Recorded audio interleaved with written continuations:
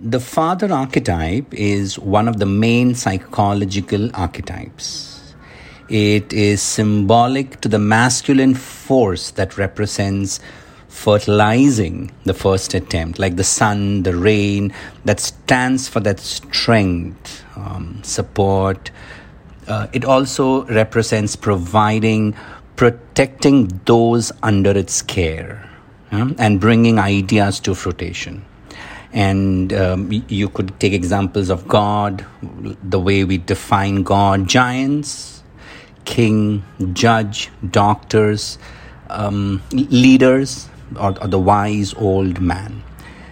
Also the executioner, the devil. So all of this represents the father archetype. And if you understand the attributes are strength and support and providing. So that's what we expect from the definition of God or giant, etc. Now this can go positive and this can go negative. The positive attributes should be the one who imposes law and order and discipline, rationality, understanding, inspiring.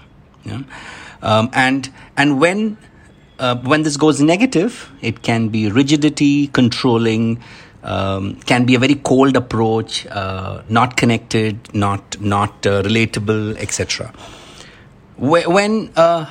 And this is something got to do with the outer father, could be biological or someone with whom this nurturing was received, or the definition of the inner father, what we hold in our psyche. If this figure is supportive, then dreams come to capabilities. It's like a firefighter, or it's something like a guide. And shadow father is when the responsibility of care and guidance becomes abusive.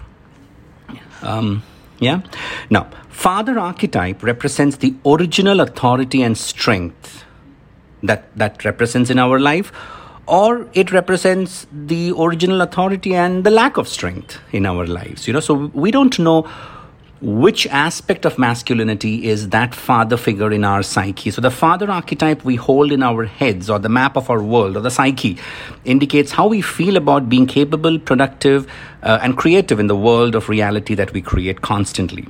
It is in some way what you learn about being masculine from your early childhood, and something which you continue doing always and for the rest of your life.